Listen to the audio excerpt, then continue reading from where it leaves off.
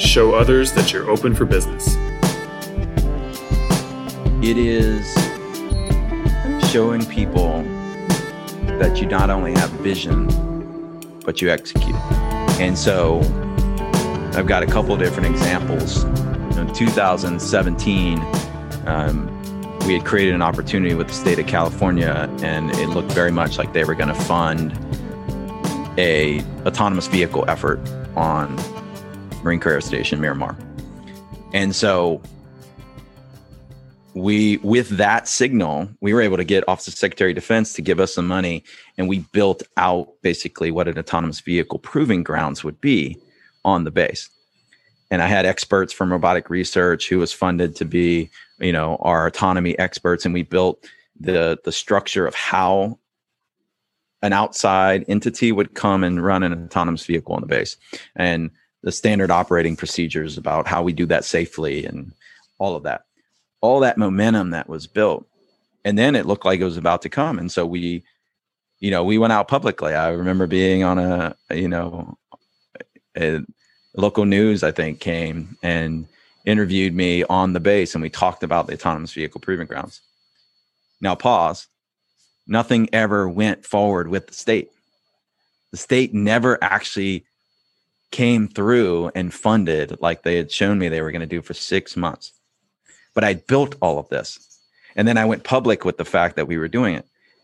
If you would judge me now on doing that, then I would have been a failure.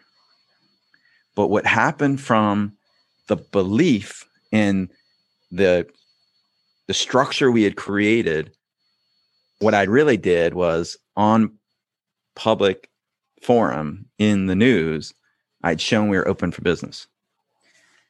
Do you know the next week, Qualcomm, who I had no relationship with, found me, called me, and said, "Oh my gosh!" Because Qualcomm's based, they're like 5 miles away. They said, "Hey, we would love to come and test on your autonomous vehicle proving grounds." Like at the time, they were taking their connected vehicle design that they were prototyping, and they were shipping it 6 hours away into Arizona just to do their tests. And so they called me and they were like, "Oh my gosh, we would love to come and test on your base." And I was like, "Well, I was waiting for you to call." Because that was the whole mindset. It was that if you could generate opportunities, you didn't know what was going to come. You go back to, what plants are going to pop up in my backyard. I don't know. And I love that. Right. And it's like, but it's open for business because I didn't mow that crap down. Right. I didn't just chop it all. And so it actually led to a multi-year agreement of collaborative research agreement with Qualcomm and us on behalf of the Navy to learn how Qualcomm was shaping the future of unmanned vehicles with the Fords of the world as they design their own. And that's actually where we then learned in 2017 and 18 how 5G was going to be this incredible disruptor to the future because of so much opportunity was going to come from it. No one even knew. We might have heard a term of 5G, or no, people are still trying to figure out what it means.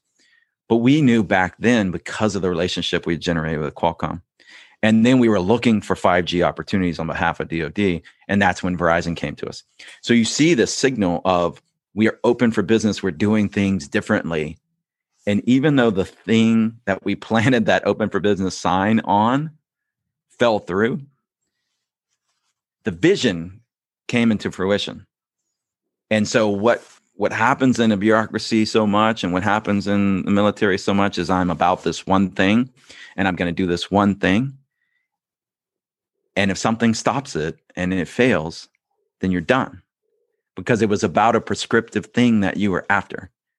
And we are not about prescriptive things. We're about aspirational things. And then you don't know what's going to pop up. And so you must do things that show that you're open for business. The most recent example is, when we turned on in July, the first 5G node on any military installation, and we went public and everyone was like, "What's going on? What's this about?" This is, but you have to continue, and people have been reaching out ever since, right?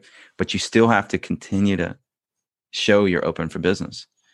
And so we're like, all right, next thing up, we're doing this 5G pitch where It's like a Shark Tank, right? And we had Yeah. 10 companies pitch, and we made it a public event, and we awarded 4 of those companies $50,000, and they're going to come back on the base in February and demonstrate.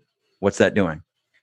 It's doing something tactically, executing that opportunity. We're going to analyze those companies. We get great access to the 4 companies, but it's more importantly, it's doing something strategically. It's showing that we don't just build a network. No, we're pushing into the future of what 5G networks do.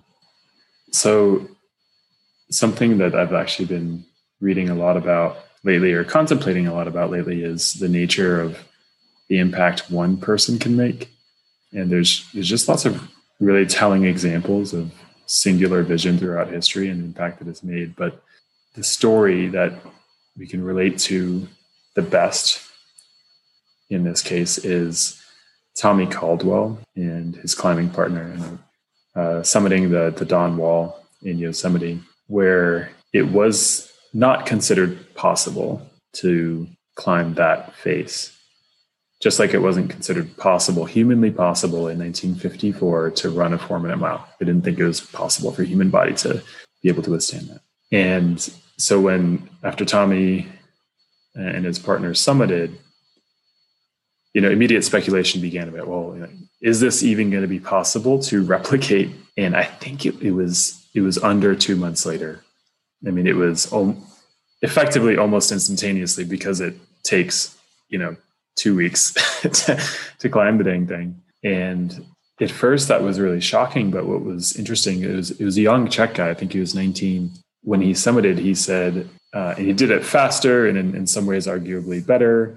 But he said, my climb is credit to Tommy Caldwell, because 2 months ago, none of us knew that it was possible to do this. And he has unlocked the freedom for me to come and explore this. I just thought it was this extremely profound thing for a 19-year-old to say, and to have the humility to acknowledge the person who came before you in that you've, quote, done it better. But he, like, to do that when it's not even considered humanly possible to do that.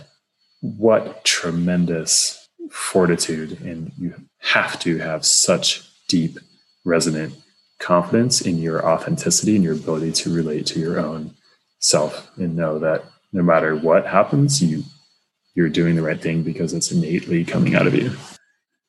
If Tommy Caldwell was scrutinizing himself, he could easily say, wow, somebody else just came behind me and crushed my time.